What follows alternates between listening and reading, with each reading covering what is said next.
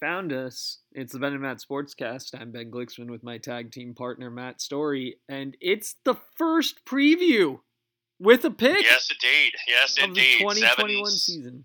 7 days and a couple hours from now, we'll be kicking off the season, and yeah, it's just about at hand. It's been a weird off season, not as weird as last off season, but kind of odd with the hype and then the NCAA looming cloud, and it's kind of seemed to water down the hype a little.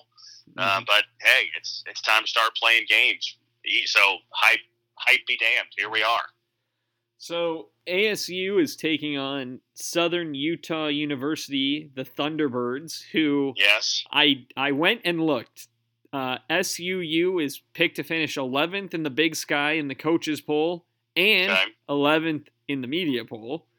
Okay. And 12th in the collegesportsjournal.com predicted finish. Out of 12 teams? 13, though. So, 13, okay. Yeah. Okay, not dead last. Okay. No, okay. That spot consistently is Cal Poly and Northern Colorado, apparently. Okay. That's good. Northern Colorado, I believe, coached by Ed McCaffrey, right? Mm-hmm. Old Broncos receiver, and his son is there playing quarterback. Yeah. Former Michigan guy, Dylan. Yes. Well, maybe it's a long rebuild there, I guess, for Ed. But yeah, Southern Utah, and we can scout them a little. They play a game before they play us Saturday night against the mighty San Jose State Spartans on CBS Sports Network.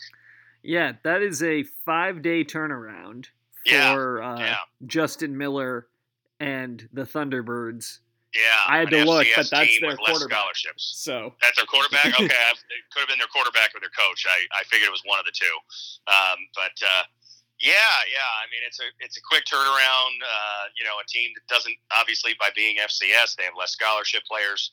It all adds up to what should be a glorified scrimmage for ASU. In all honesty. Yeah, this is a must win. And a must comfortably win. Yes. Should be. I mean, we discussed. I think I brought it up, and you pointed out correctly. That 2 years ago when we started with Kent State and Sac State, it was like, we thought they were going to be easy wins. Neither one was. But you pointed out correctly that we were a very young team, freshman quarterback, a lot of new faces. That's not an excuse this year at all. And, as it turned out, Kent State was better than we thought. I mean, I'm not saying they were, Alabama, but they had a winning record. They made a bowl game. So this certainly feels like, it should be a nice, comfy opener, get a lot of guys some playing time, get the backups in the second half and cruise control and hopefully, not as straightforward, but hopefully the same in week 2, in all honesty. Yeah. At least then you're playing a team with a theoretically full complement of scholarships. Correct. Yeah. I mean, it should be our non-conference sets up as a stair steps in terms of difficulty. You got the home opener against the FCS, not even power. You got a home game in week 2 against a Mountain West lower tier team. And then you got the road game against a pretty solid, but albeit non-Power 5 team. Yeah. A beatable Independent. It's not Notre Dame. Yes, exactly. Yeah. So, it gets harder as you go, but this one should be pretty routine, I hope. I mean, I think that's got to be the hope, and like you said, it should be a comfy win. Should not be a game. We've had some. I know we've talked about this before. NAU games where we're only up by 7 points at the half, and it's like it's a little bit of a red flag. That's what I just don't want to see. No injuries, and smooth execution. Put a beat down on. Get to week 2. That should be the goal. Yeah, I've given this some thought. They, even at a second level, should not be able to beat our first layer of backups. Right. So I would agree. At the end of 3 quarters, I'd like us to be up by 5 scores. I'd like it to be 35-0, 38-3, somewhere in there. Yeah. I mean, do we want to do score pick right now? I know we said we do that at the end, but we've kind of gotten into it. Are we going to start with that? That's okay. That's okay. I mean, I've got a score in mind. You want to give me yours first? Yeah, I think for a final, I'm looking at something like 42-9. Okay. You know, I'm going to say, boy, if we only score in the 20s, I'm going to be concerned. No, 42-9. You know, and I think it'll be something like 35-3 or 35-6. Yeah. And then, you know, the fourth quarter might be played to a draw. Yeah. I'm gonna go. This was what I thought earlier today. 55-7. Mm-hmm. I'm gonna say, you know, just a again very comfortable beat down, up by 28. You know, maybe the backups get in and put a couple scores on. We will give them a garbage time point somewhere in the second half, and that should be that. I mean, I don't want to say anything less than a 48-point win is going to be disappointing, but, anything that's not a comfy cruise control in the fourth quarter with all the backups in and the starters on the sideline, kind of like an NFL preseason game, is going to be concerning. Well, and a team would have to be just awful to lose like 70-7. So. Yeah, I won't go there. I mean, it'd be great if we could have a second 70-7 win in 3 contests. We'll go with we pull off the Dogs a little bit, probably a little more than we did against Arizona. I think the Arizona game was, exercising some frustration of everything that had happened up to that point against a totally overmatched and quitting opponent and an in-state rival and all of that. I think in this game, this is where you call off the Dogs. You don't call off the Dogs against your conference rival. Sorry. That's, if you can't compete, that's on you. If Southern Utah can't compete, well, they shouldn't. They have actual limitations that prevent them from competing. Yeah, take our top 25 scholarship players off the field. Yeah. Like I said, in the fourth quarter of this game, we should be seeing, Jaden Daniels on the sideline laughing with, Chip Trainum and Rashad White and Merlin Robertson, and maybe even the pads off, just wearing the jersey like you see in the fourth quarter of an NFL preseason game. That would be good. Yeah, agreed. I think, as we talked about, the test will build. This is one of those where there is no upside to this game. Not really. No. You either dominate or you terrify your fan base. Yeah. I mean, we've discussed these before in the past, and this is, it's a game that you just don't want to come out with any red flags. Meaning somebody key gets injured, more than one somebody key gets injured, or position groups that look like, ooh, wow, that's not good. Yeah. We can't protect the passer. We can't stop the run. Things like that you're like, whoa, we got big concerns going forward. Yeah. Well, you don't want to have it be, well, how come we're not getting pressure with our front four in this game? Yeah. This should be a game where you start thinking, wow, do we have like 4 All-Americans on each side of the ball? I hope so. Yeah. I agree. Yeah. I mean, you're right. This is not a game that you come out of and say, wow, we are really good. No matter how good you look in this game, it doesn't really tell you much how you're going to look against BYU and then your 9 conference opponents. But you just want to come out clean, both in terms of how you play and injuries as much as possible. Just avoid the key guy gets a ankle injury that screws him for the rest of the year, or something actually, a season-ending injury or something like that. You want to avoid that as much as you can and go forward, because we talk about this like it's a nothing game, and in many ways it should be, but you only get 12. It goes fast. I mean, we've experienced that the last few years. It's like, we wait all this time for this season to start, and then it's like, wow, we're a third of the way done. We're halfway done, and then we're done. And so, take full advantage of one of the 12. Yeah. The other big news, which has dominated Pac-12 circles, has been the formation of the alliance and the announcement that the Pac-12 will not be expanding. that will, I think, in many ways impact this exact game. Yeah. Because you're either going to get to play this game or UNLV 5 or 10 years down the road, but not both. But probably not both. I would agree. Yeah. I mean, this, so I guess we could start with the not expanding, because maybe that's the simpler one to discuss. I mean, give me your thoughts first. What'd you think? Was it good? Was it bad? What was your reaction? I think it's fine. This, to me, what just happened was everyone looked at the Big 12 from the 3 schools in the Alliance and said, we'll give you a chance to make it work. Find yourself 2 more schools somewhere. Yeah, at least. Whoever it is, Boise, Houston, UCF. Find yourself a couple schools, and we will let you be. Yeah, but come back to me in 18 months. Right. Yeah. Because this is we're not expanding right now. That is what my former boss used to call a loophole, because you cannot misstate your present intention. It is not my present intention to expand. Talk to me tomorrow. And it could change. Yeah, that's a good point. Yeah, good analogy there. And that's probably true.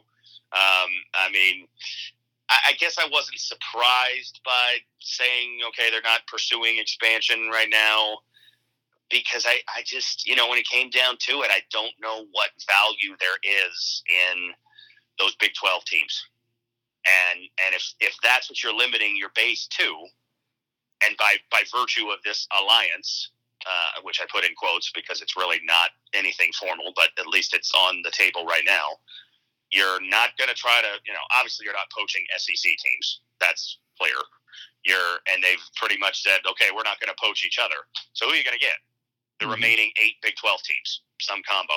Well, and the other 2 conferences are bigger already. Exactly. Yeah. And there's just a relative lack of zip about any of those 8. I mean, we can look at it from a sports standpoint. You and I are fans, and so we see, well, Baylor won the national championship in basketball, and Kansas is a perennial contender, and TCU's had some good football, and Baylor's had good football. Oklahoma State has had good football historically. Oklahoma State has had good football and good basketball, but none of those programs are real needle movers when it comes to national interest or to college football. Period. Right, exactly. For the Pac-12 to add Oklahoma State and TCU, let's just say that's all they did, just those 2. I don't know that it really makes them any more nationally relevant. Oklahoma State is relevant because they play Oklahoma in many ways, and TCU, was probably more relevant 10 years ago when they were the little engine that could in the Mountain West with Andy Dalton, and they went undefeated and went to the Rose Bowl or whatever, and they've had some good years in the Big 12. First year of the playoff, they almost made it, but they've kind of settled in, much like Utah in the Pac-12, as a solid program. They go to bowls, they win games, they could every they now and again they they other contend. Sports. Sure. Solid enough, but it's not Texas, and it's not Oklahoma, and it's not Alabama. It's just it's not one of those, and it's not going to be just by joining the Pac-12. So I get it, but at the same time, I don't know this. I mean, I guess that ties into this whole alliance thing. I found the whole alliance thing to be a whole lot of bluster and not a lot of substance for now, at least. Maybe it'll turn into something. There just wasn't much to it. Well, it's interesting because we don't, as a conference, really schedule the ACC. The Big Ten and Pac-12 do schedule each other. They have, right. I mean, since we started at ASU, we've had, series with Wisconsin, series with Northwestern, Iowa, Michigan State, Illinois, Michigan State. Yeah, a fair number. But yeah, I mean, you're right about the ACC, and that has, that's hit me in the face, especially as I've, tried to go see games, and I've looked around and thought, okay, well, who have I seen? Well, I've seen, over the course of the years, I've seen everybody in the Big 12, current Big 12. Almost everybody in the SEC and Big 10. ACC, I'm way behind. I think I've only seen 4 ACC programs in person, so, I mean, that's, and Notre Dame, throw in them too, so we don't get, Clemson or Florida State or Miami. And that is Miami. I mean, that is the one thing that excites me about this, if it comes to pass, and I'm going to put that asterisk on there, is, the thought of having, this North Carolina, even some of the lesser ACC programs, Louisville, Georgia Tech, like those, hey, it'd be fun to have those teams come in, because we haven't had series with them, and that would be kind of a unique attraction, but it just seems so far off in the future, and I just don't know if this really has the legs to really become something. Yeah, I view this as a commitment to not also join the SEC. Yeah, basically that's kind of what it seems like. It's hey, we're gonna rally together and put our arms locked against the mighty SEC. But I don't know. Well, if it forces, I think what it can do, I don't know that it will, but what it can do is what Kliavkoff said. It can stop things from getting all off kilter. Yeah. Because if these 3 conferences say we're not going to scramble, right, the Big 12 adds 2 or 4 more schools. Yeah. And that's the end. Then the group of 5 has to maneuver.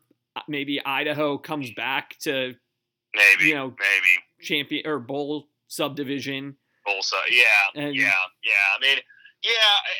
it could be that simple. You're right. I mean, I think with the Big 12, looking at the Big 12, it's a little different than the calculus for the Pac. First of all, you can't have a conference with 8 teams. No. I don't think that holds. I think that BYU is just sitting by their phone waiting for their Big 12 invite.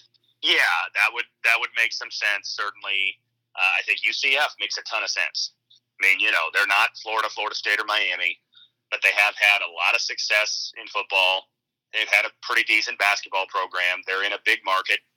It extends the Big 12 for into the Eastern time zone, along with West Virginia, which is right now just sitting out there on its own. To me, that makes a lot of sense. Maybe Houston. Yeah, again, you don't need Texas, but it's a big market in Texas. They spend money. So there's some logical additions. Cincinnati, I suppose, is another one that's on there. Get you into the Midwest.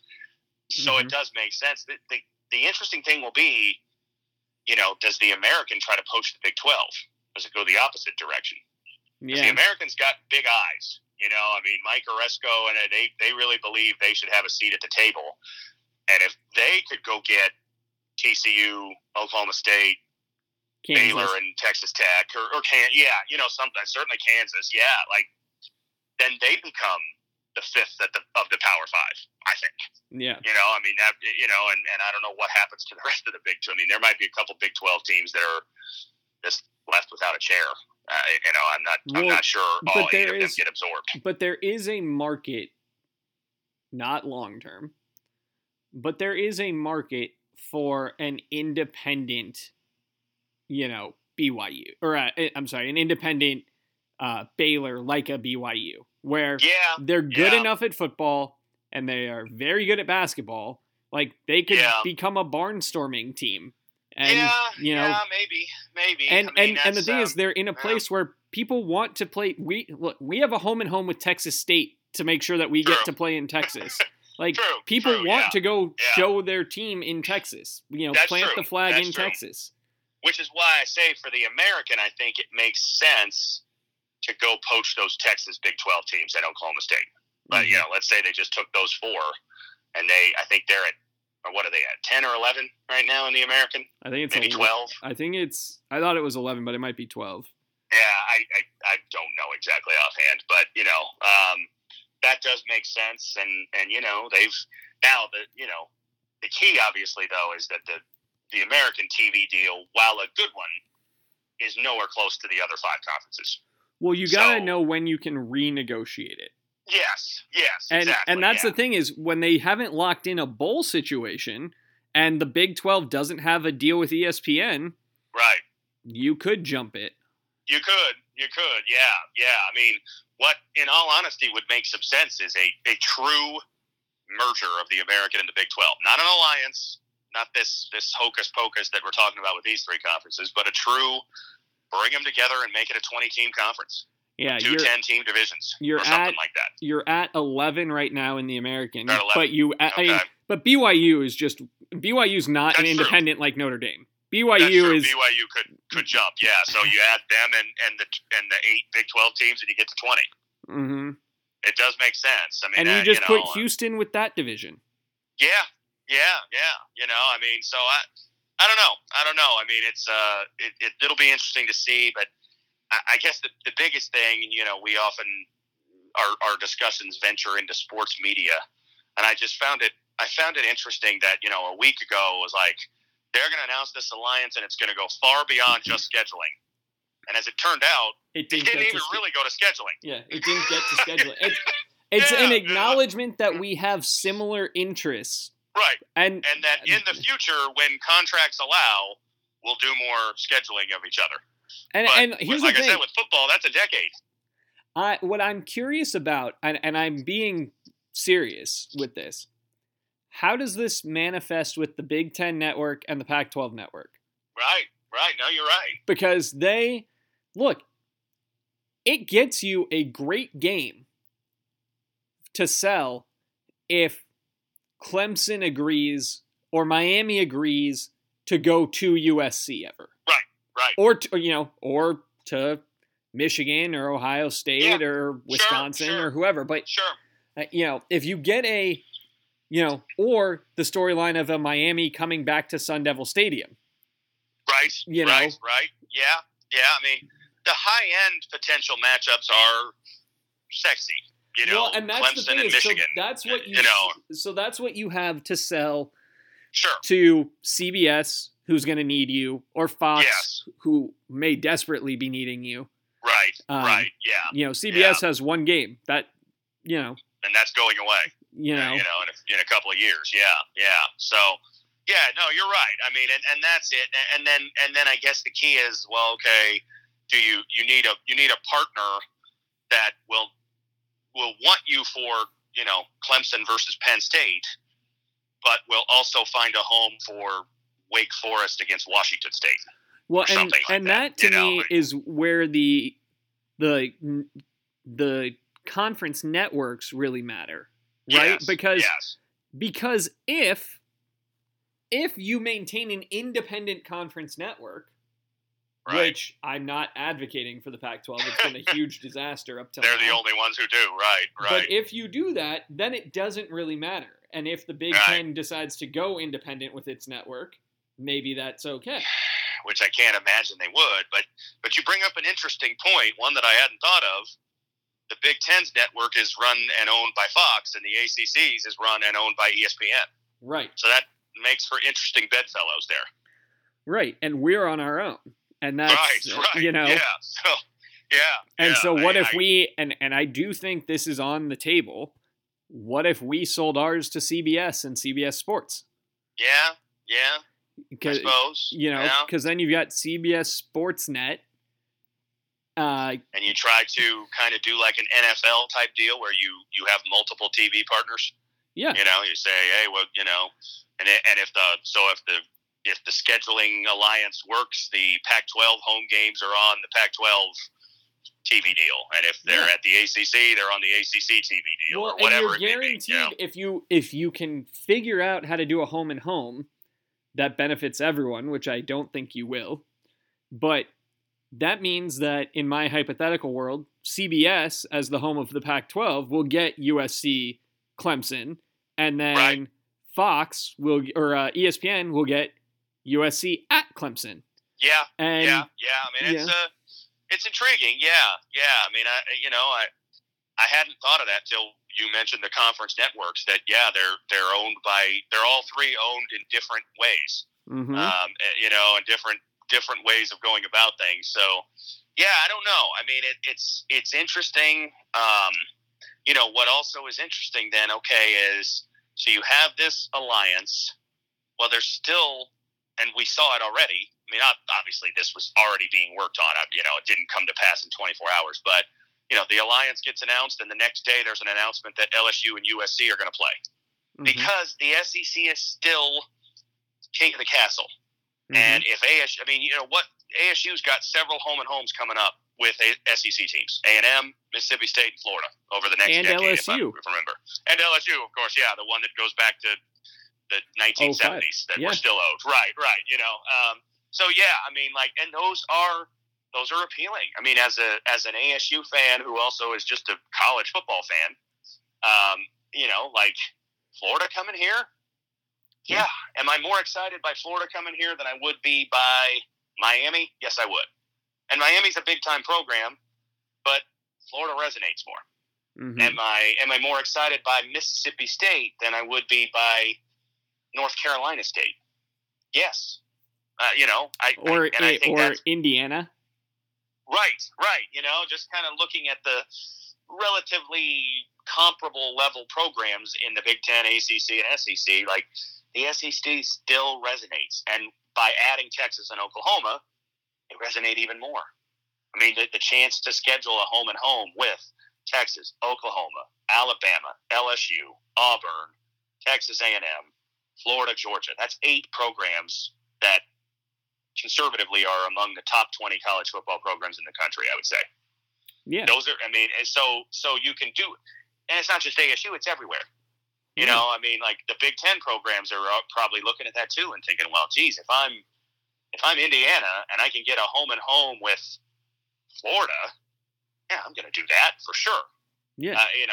So that's the interesting thing is okay, you've got this alliance, but you're not pushing the SEC out the door. You're not saying, well, we're not going to schedule the SEC. No, you're still going to. No, because it just makes good business sense. What would be, to me, the right way to approach scheduling is to say mandatory 4 non-conference games. Well, yeah, and I do think we're going back to 8 conference games. Yeah. That feels like a cinch, yeah. And so I think the Big Ten will as well. And I think what you do is you say mandatory 4 non-conference games and mandatory 1 alliance game. In your non-conference? Yeah. You have to play everything one. Everything else is up to you. Yeah.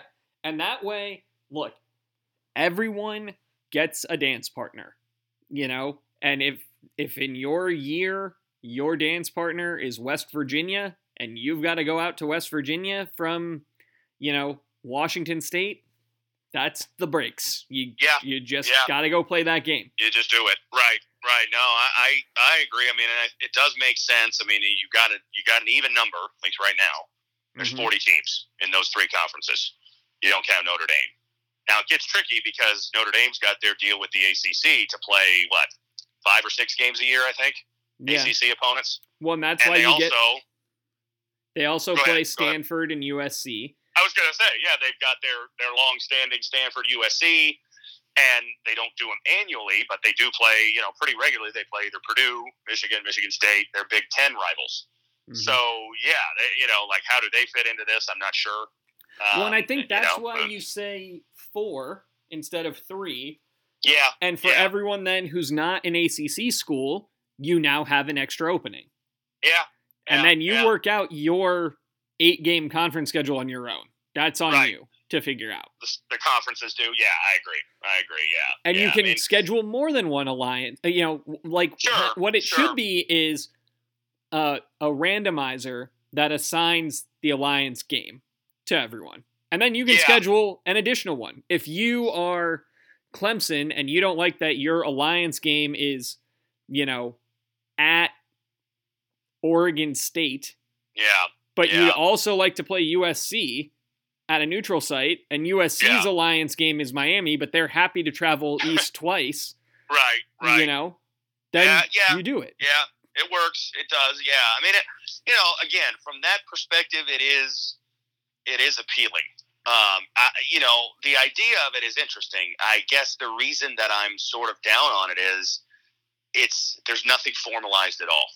Well, so right now we've got this, but what's to prevent somebody? I'm not even gonna, I don't even know who it would be. But a school to pull a Texas and Oklahoma, and think, well, hey, I'm out for myself. If I can go, I know the ACC's got their grant of rights and all that stuff, but what if there's a way for Clemson and Florida State to get to the SEC? Yeah, or Miami and Florida State. Yeah, exactly. They'd probably jump at that. So it's interesting, but I just feel like it's very tenuous. Well, for me, the scheduling part, I get it, but you have to do one of two things. You either have to take away the autonomy from the schools to pick, or you need to accept that your scheduling alliance is just going to be for the elite programs. So basketball, Arizona and Duke and UNC and UCLA and Michigan State will play each other. Yeah, exactly. But ASU is going to wind up, playing Wake or something. Right. And just, which, is okay, but then, the downside of that is then do you create almost like a permanent caste system? And that's what I'm saying. So if you're an ASU fan, it's like, sorry, you don't ever get Clemson or Michigan or Penn State or Ohio State or Florida State. You get, Indiana and North Carolina State. It's like, oh, well, okay. That's okay, if you tell me that every 5 years I get Clemson. But if it's like, we never get those, like, that kind of sucks. Well, and what would be, I hate to say this, but they do this with rankings of, medical school, right? You put your list together of where you want to go, and the school puts its list together of who it wants, and then a third party just sort of marries the two and says, this is what you're doing. If they did that and said, okay, every year, this is how we're going to do it, but your ranking has to last for a cycle of 7 seasons or something. Or your ranking is a combined all 3 sports. Women's basketball, men's basketball, and football. So you want to rank Clemson number 1? Great, but you might get them in men's basketball. Right. That's interesting. But you rank Michigan number 1. Okay, you get them in big time. You get them in football or basketball. That's fine. Right.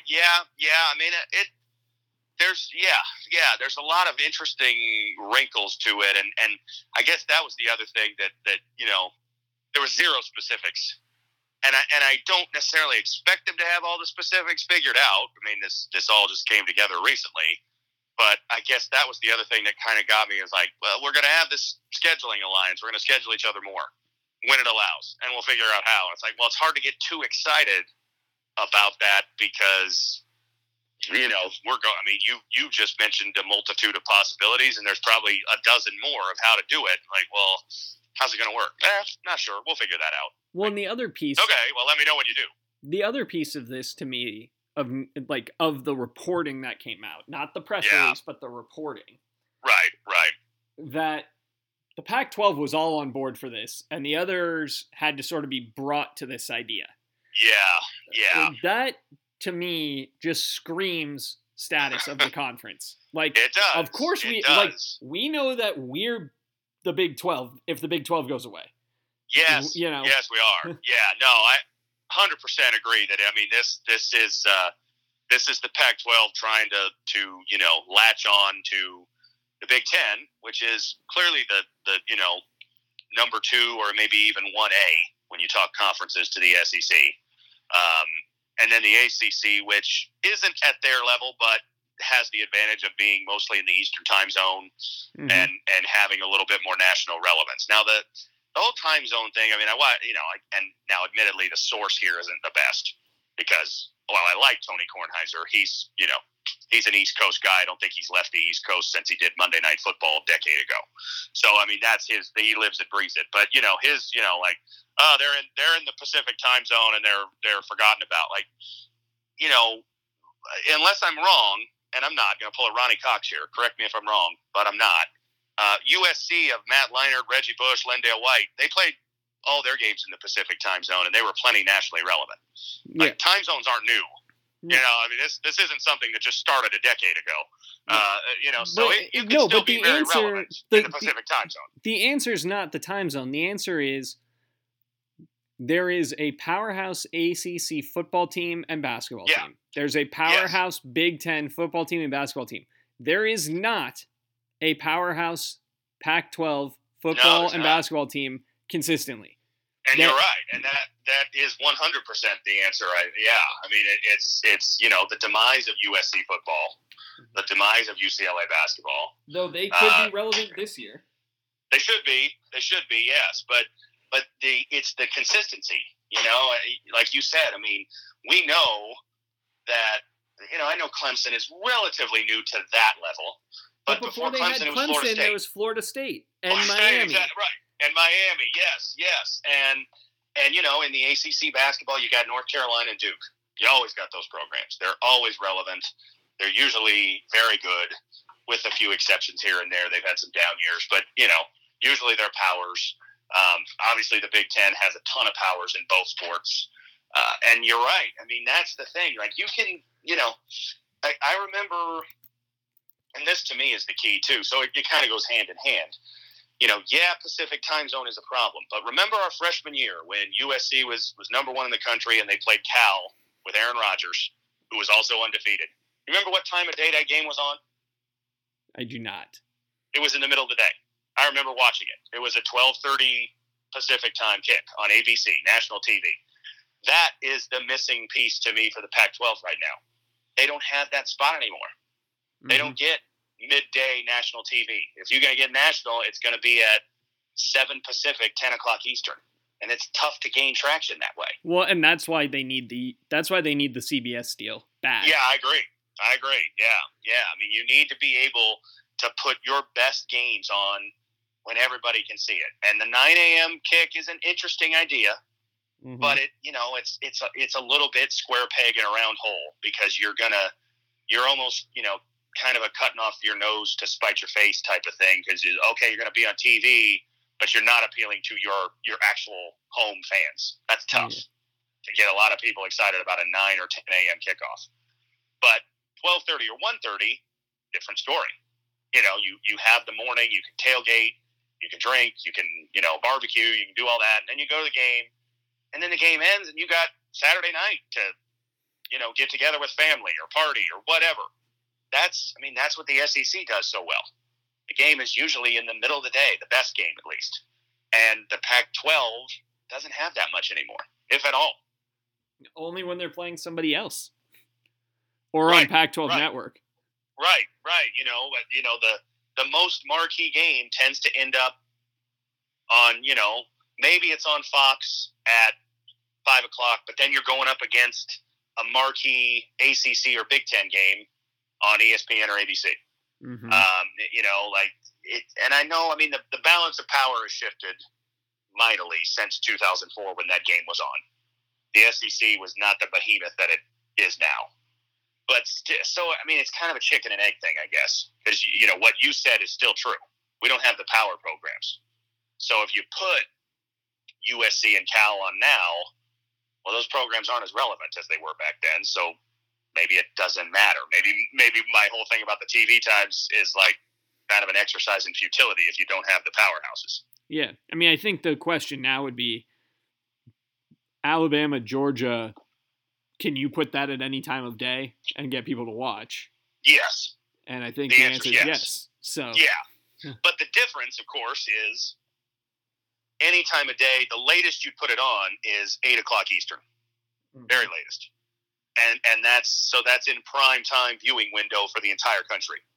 Whereas if you put a game on at 10:30 Eastern, let's say, you know, USC and Utah are both in the top 15 in the country, and it's on ESPN at, 10:30 Eastern. I mean, people aren't staying up for that. But again, chicken and egg. Are they not staying up for it because it's late? Or are they not staying up for it because those programs don't really move the needle anymore? USC especially. Utah probably never really did. Mm-hmm. But, people stayed up to watch Reggie Bush. You know, I mean, I remember that Fresno State game in 2005. It was on Fox Sports, and it was a shootout. You know, it was like they had to score 50 points to win, and Bush had this amazing game. It was a late night game, but people stayed up to watch because you weren't missing Reggie Bush. And that's the thing is, like, USC doesn't feel like must-see TV for most of the last decade. Yeah. So, it goes back to your point. Without a powerhouse and then challengers to the throne, yeah, you struggle. But I keep going back to, like, it hasn't been that long since that was the case. Yeah, I mean, but we're not talking eons ago. It's not that it's impossible. It's just we're not, like, USC begot Oregon, who begot Washington briefly, then back to Oregon. And Stanford. Remember Stanford had their run with Andrew Luck, where they were in the top 10 on a weekly basis. But where we're at now is we don't have anybody. And basketball has been, by and large, a disappointment for the last few years. And at that point, there's a reason why we're, having to ask people to the dance and not being asked to the dance. I mean, you go back to the years of like 05 to maybe 2014, that decade roughly. And you think about, the Pac-12 had Matt Leinart, Andrew Luck, Marcus Mariota, like big-time stars. Matt Barkley, maybe he wasn't a big-time star, but he was well-known. But Reggie Bush, LaNdale White, Zach Miller. Guys who played in the NFL. And then basketball. I mean, God, I always will remember our junior, senior year when it was, it was Kevin Love and Russell Westbrook at UCLA. And it was O.J. Mayo and DeMar DeRozan and Taj Gibson at USC. And Arizona had, Budinger and Jared Bayless. And Washington State had Klay Thompson, who we didn't know was that good. But, ASU had James Harden. It was like, night in and night out, you were seeing a guy who was a big-time star.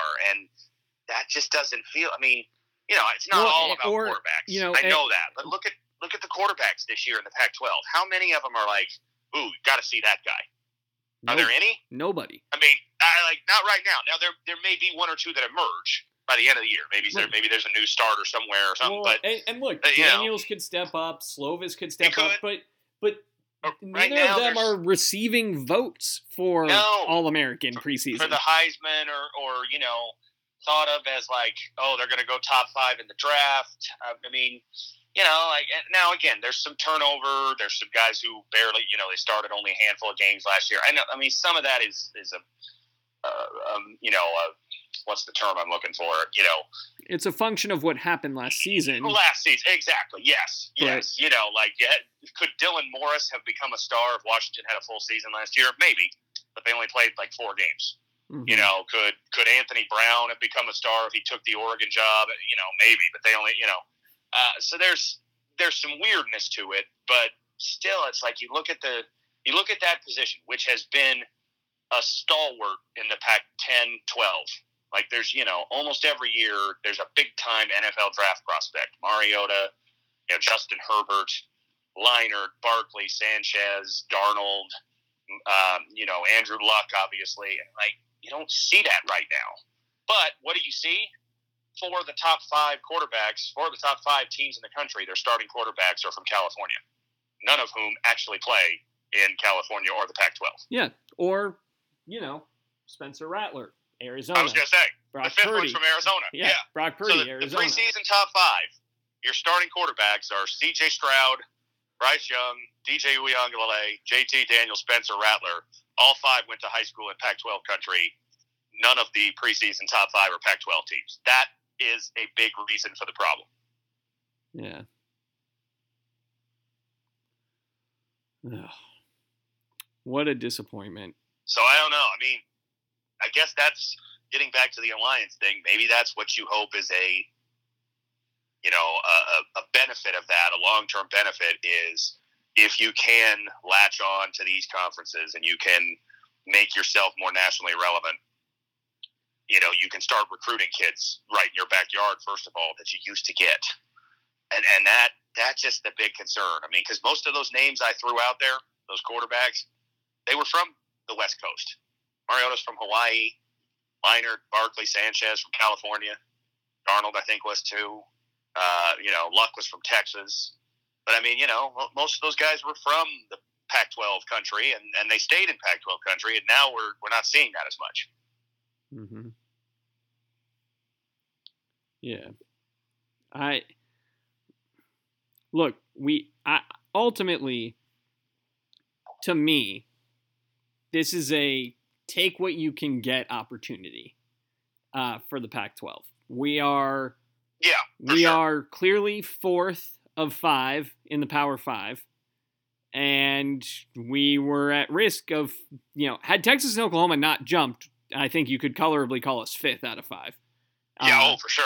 But I think so. Yeah, but we are 4th out of 5, and what we just did was, tie 2 and 3 to us. 2 and 3, yeah, which is probably smart if it works. Yeah, and I mean, to me, the natural next step to this alliance is, a few years down the road, when the bitterness about the SEC raiding the Big 12 sort of fades, does the SEC join said alliance, and we end up with the power conferences just breaking off on their own? That feels like it's where it's been headed for a while. Yeah. And this gets us, it feels like, maybe one step closer. Because if these 3 conferences stay on the same page, and then they look at the SEC and say, hey, wait a minute, why don't we just have the 4 of us get together and run our own postseason and make our own rules? We'll have 65 teams. Way. Yeah, somehow, you make maybe you do bring in some of those teams, or maybe you don't. Maybe you just go with the 40, and then the SEC's 16, and that's 56. Mm-hmm. I mean, maybe you do that. I don't know. That leaves Notre Dame out. I can't see Notre Dame not being a part of it. But yeah, but that gives you 4 divisions of 14.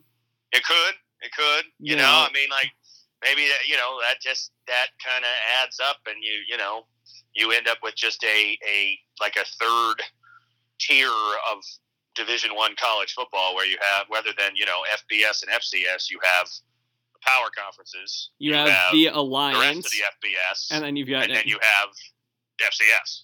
Yeah, well, and what Something you could do realistically is you play. So you put it into 8 divisions of 7. Yeah.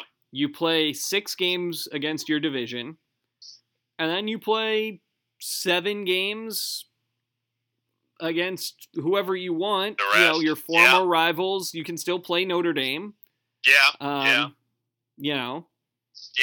Notre I mean, Dame might, be declared the AP national champion without playing in a game against these schools. Yeah, I mean, who knows? Like, maybe, I don't know. I mean, it just, when I heard this, I thought, well, okay, what is to stop these 3 conferences from realizing, hey, the SEC makes a lot of sense to join us. Why don't we all just get on the same page? And at least in football, let's just do this thing on our own. Yeah, well, what you have to do, ourselves. What you have to do, and this is, basic, and obvious. This is one of those Captain Obvious statements, but what you have to do is convince the SEC that the pie will be so much bigger that they can't turn it down. Because right now, the SEC's pie is the biggest pie. Right. And they only have to split that 16 ways. So True. Yeah. I mean, I don't know how it works. I mean, maybe it's not a full, complete joining like we're talking about. Maybe it's just the postseason. We're just going to do our own. We're going to run our own postseason. We'll set our own bowls. Yes. This is where I thought about that for the Alliance, is you just start dictating to ESPN. It's like, look, we're not playing those bowls. These are the bowls we're going to play. We're going to play the Sun Bowl, the Holiday Bowl, the Gator Bowl, the Outback Bowl. Right. But we're not. There's no more tie-in to the Pinstripe Bowl. We'll play each other at the 5th bowl game in Phoenix, or the 8th bowl game in Dallas. Yeah. I mean, I agree. That would make sense too. Yeah. So I don't know. I mean, it's like I said. There's so much, I think, that's still up in the air about how this is going to work. And I know one of the things I've heard is the pushback against the playoff expansion, because they feel like the SEC railroaded it in. And they probably did, not denying that, but that's another one where it feels like, to use what I said earlier, cutting off your nose to spite your face. Like, so you're going to keep a 4-team playoff where the SEC is pretty much guaranteed 25% of that representation, and most years has a pretty good chance at 50%. Yeah. Whereas if you go to 12, okay, let's say the SEC gets, 4 teams in, that's still 8 spots for everybody else. Yeah. To make a run and get national, that well, and this is the pie expansion argument. If you're the SEC, you say, look, we're going to get 25 or 50% of these seats. Yeah. But if we go to this bigger one, we'll probably get a third. Maybe we'll get 5 out of 12. Right. That guarantees representation basically for every other the Pac-12, the ACC, and the Big Ten, with a chance for multiple teams. Especially if the Big 12 does crumble.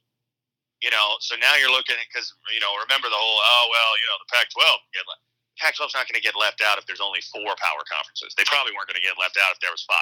That was an overreaction to last year when the Pac-12 played between 4 and 6 games per team. Last year the Pac-12 champ wouldn't have finished as one of the top 6 conference champs. It's the only year where that's been the case, far and away. And that's because the champ was the second place team in the North that went 3-2. So they weren't ranked that high. But if you go to 12, the Pac-12 should be just delirious at the thought of 12. Like, if the Pac-12 is pushing against playoff expansion, they are idiots, because you're not getting teams in the 4. It's just not happening. 12, you're pretty much guaranteed to get 1, probably 2, with the current state of things. Yeah. Think about 2019, the last full season we had. And look at last year. 2019, Oregon absolutely gets in the playoff. And maybe Utah does too. Mm-hmm. If it's 12. But neither one got in at 4. Yeah. It's going to be interesting.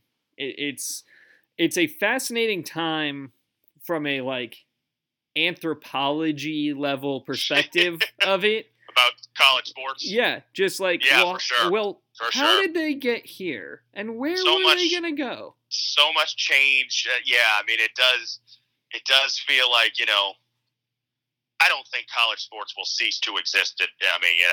People say, we're going to end up with just minor league. There's too much money invested in these colleges to let this fade.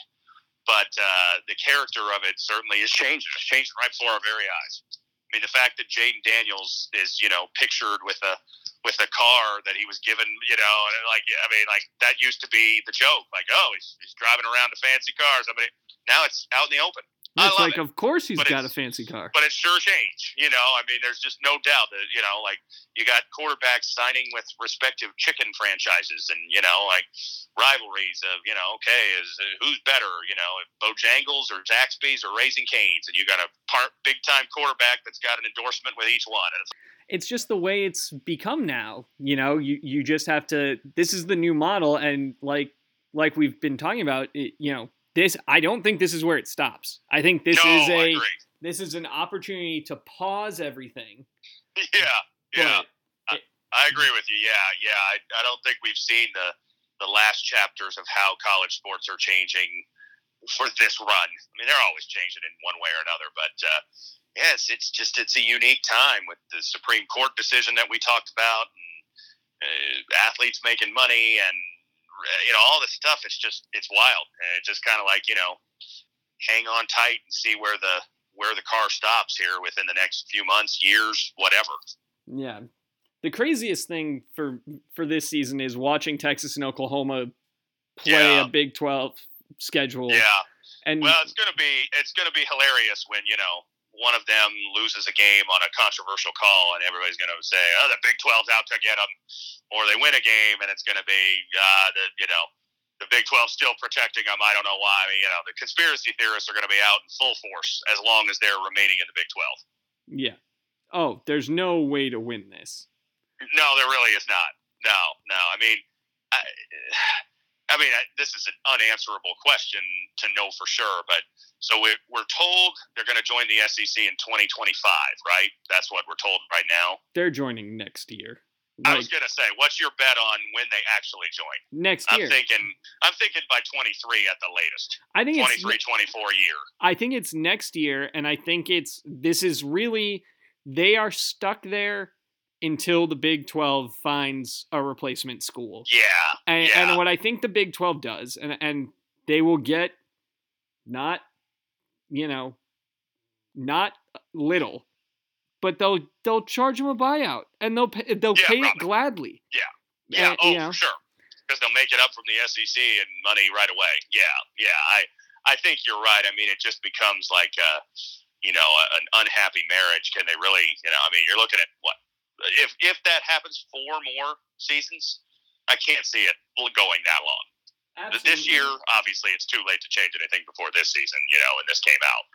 But, yeah, I feel like maybe you get next year if you have to. But you're probably right. It's, by the 22 football season, it wouldn't be surprising at all if, we're looking at a 16-team SEC at that point. Yeah. Well, I mean, this is your marriage analogy. This is like if you caught your significant other sending a letter to someone saying, I want to marry you, but I need to stay here for this long to get, I'm going to keep you in alimony for a while. Right. Yeah, you're right. And then the other person's like, I totally understand. I'll wait for you. Yeah. And whenever you're ready, I'm here. Yep, exactly. Yeah. I mean, it just doesn't seem all that feasible to keep this together for any longer than this year, which, again, by the time this came out, it was July. It was too late to change anything for this season. But yeah, I can't see it lasting until 2025.